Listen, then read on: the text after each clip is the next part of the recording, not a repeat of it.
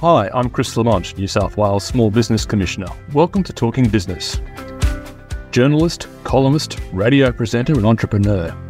While those roles would normally be associated with four different people, I feel I'm perhaps understating the variety of roles and accomplishments of my next guest.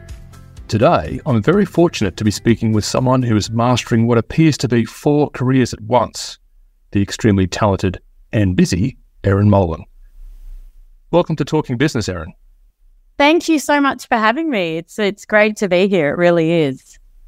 No, we're privileged to have you on the top podcast. So, Erin, many of our audience would have listened to you on radio, perhaps watched you on TV or read one of your columns in the newspaper.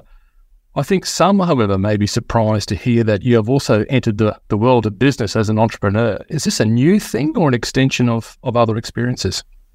Look, it's certainly not something that I planned on doing. And as you listed earlier on, it wasn't a lack of time or activities that motivated it either. It was essentially something that I discovered whilst in hospital with my little girl, and the fact that putting singlets on her was very punishing. So I figured if I had the problem, I could either be just really, really stupid, or other parents might experience the same kind of difficulty. And it turned out to be the second one, and it all just branched out from there. So it was certainly not something that I was looking to do. I wasn't looking for any more work or any more jobs, but it kind of, it happened. And then all the work and effort that goes into launching something like that followed suit. It just felt like too good an idea not to follow through with.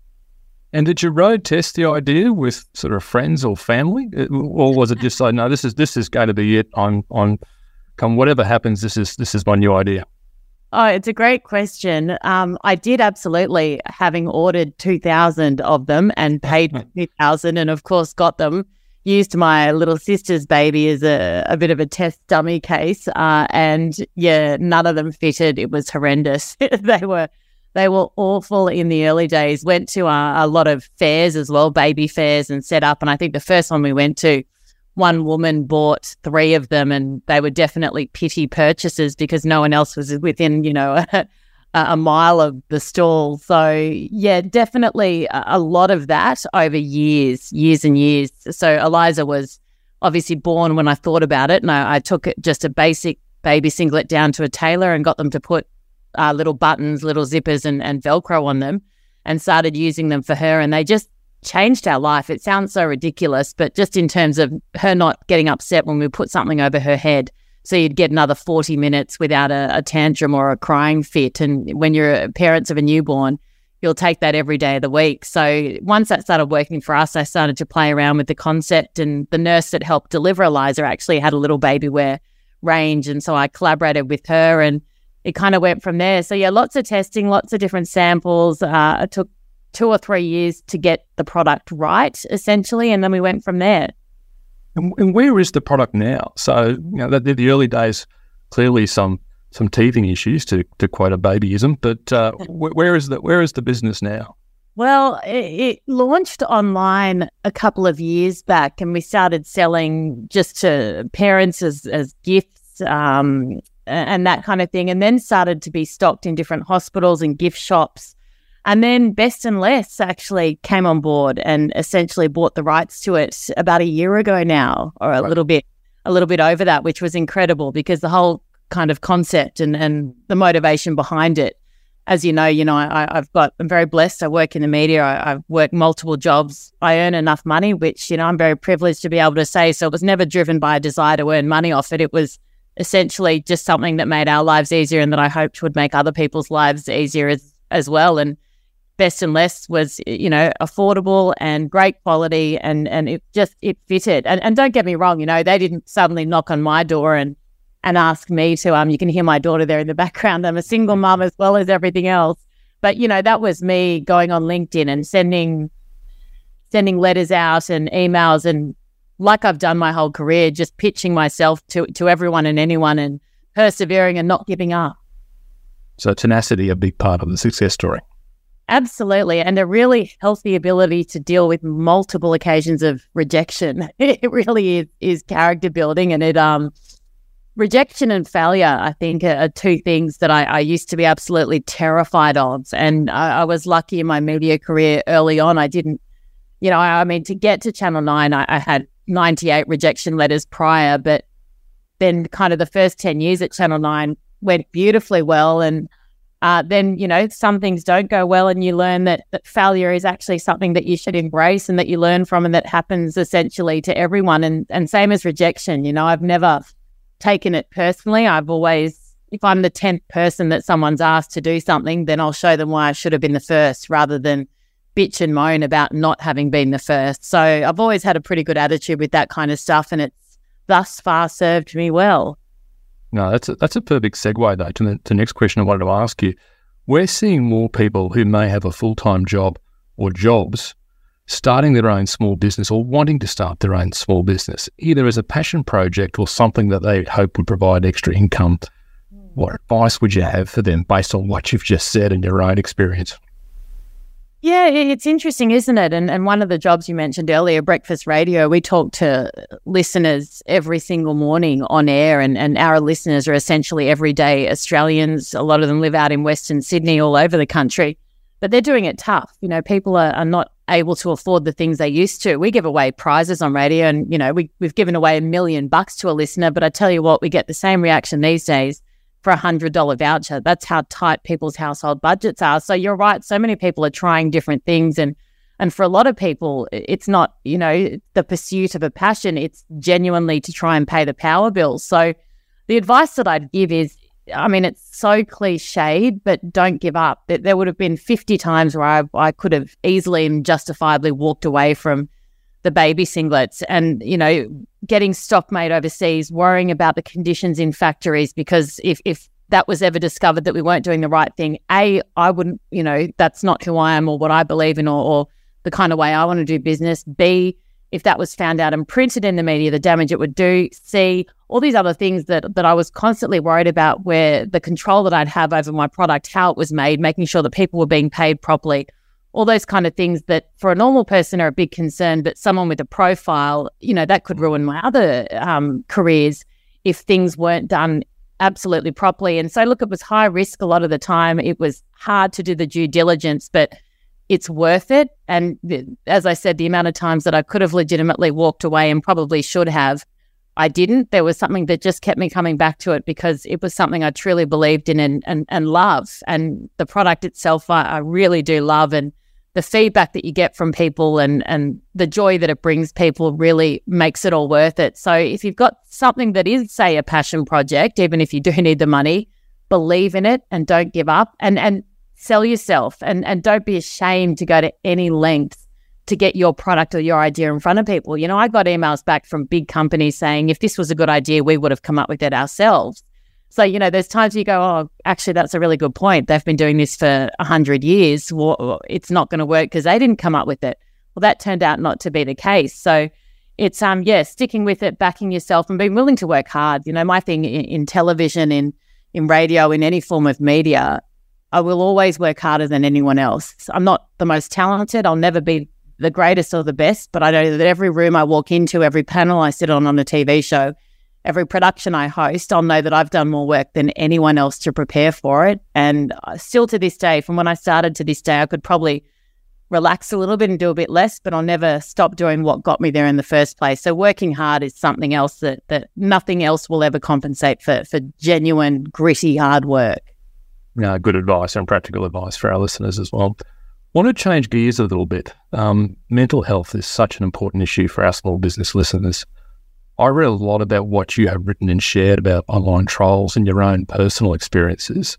I'm so glad that you did share those, Erin. That was really important, I think, for you to do that. But small businesses are also often attacked by keyboard cowards, whether it's dealing with these issues or just the stresses of life. How do you look after your own mental health and stay so resilient? Yeah, it's another great question, Chris. And I think for me, mental health is something from a personal perspective that I've always been acutely aware of the importance of it, but really have only invested heavily in it myself in, say, the last 6 months, which is, appalling given I'm a 39-year-old woman. I should have done it 20 years ago, but I guess if you get there eventually I'd recommend every single person listening to see someone, even if it's just once, even if you feel good most of the time. For me, sitting down with a psychologist has been the greatest thing I've ever done. And for me, it took losing my beautiful dad, and that was the catalyst for me to reach out and say to someone, hey, I genuinely need some help here. I don't know how to survive what's about to happen because, he's my whole world basically. And off the back of that, and I feel like in some ways it's a gift from dad, but off the back of that, I suddenly realized how many other things that I'd either suppressed or hadn't dealt with properly, or other things that had happened in my life that I'd never processed. And God, if I thought I'd be using these terms that I used to think were wanky, 6 months ago, I'd tell you you're dreaming, but I'm now such a big advocate for getting some help. There is no shame. My whole career, people have said, you're so brave, you're so strong. You stood up to these trolls, you fought for legislation, you got it through Parliament, you did all of this, like you just showed up, you kept showing up. And yes, I did, absolutely. And I'm immensely proud of that strength, but also now acutely aware of the damage that it did do to me and the things that I needed to actually say I need some help with rather than be strong and do it myself. And I know that it's similar with small business. As I said, we speak to a lot of people on radio, on my Sky News show as well. We're speaking to people all the time in regional Australia who are doing it incredibly tough, people on farms, people with businesses that were shut down due to COVID. And there is absolutely no shame ever in talking about your mental health and needing help. And I think we've come so far. Yeah, I can't wait for the moment where I'm sitting at home and watching a footy game on TV, and in the post-match interview, which I used to do on Channel 9 all the time, the host is asking them, about their mental health that week, or whether they've been anxious, or how their depression that was diagnosed 2 years ago is going, alongside questions about a torn calf or a sprained ligament. I think it is just as common as normal and should be just as mainstream as anything else. So yeah, my advice to anyone, ask for help. A psychologist saved my life essentially 6 months ago, and now has become such a big part of my life. In fact, the poor thing, I'm such a punish. I text her. She's become someone that I almost don't function without. And it's just been so incredible for me. Well, the message there from Erin is to look after yourself. So all too often, Erin, we hear about small businesses. They look after their customers, they look after their staff, they look after their family, but they don't look after themselves. So really good advice from you there. I want to touch on perhaps the future, the lessons that you've learned from your own business experience. Do you have anything in the pipe that might be a 2024 or 2025 plan for business? Oh, look, at the moment, it's essentially just trying to sustain, just trying to grow, just trying to do what we're doing, but do it better. And I think, for me, I've never tried to go out too quickly, too early. I've always been acutely aware of my priorities. And for me, and I know that not everyone is in a position where they can afford to prioritize things when they're trying to run a small business. But for me, being a mum is my absolute number one. And I created this product for her, for Eliza.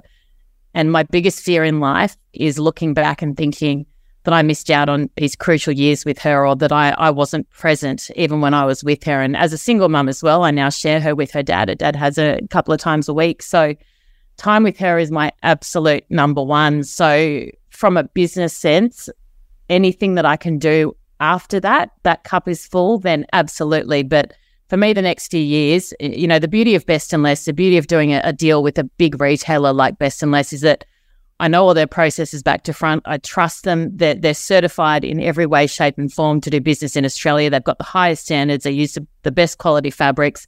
All of their factories are tick, tick, tick, every box that you can tick when it comes to paying the right wages, having the right conditions, making sure no children are working there. So it means that I can essentially just focus on the creative and let them do all the business stuff that I'm quite frankly horrendous at.